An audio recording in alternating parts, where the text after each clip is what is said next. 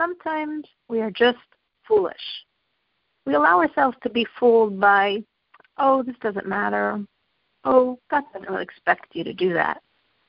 If you've ever listened to those lies, you've been fooled. What is the lie? To God, it's all crucial.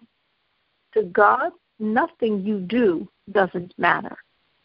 Everything matters to God. And if it matters, He truly does expect and He needs you to do everything He's asking.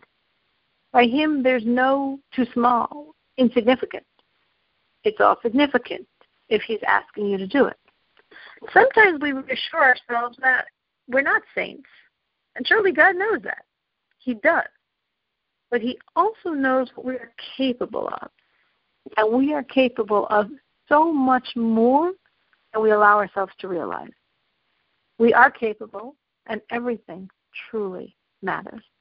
So if I'm capable, and if it matters, I don't want to get fooled by the lies in my head.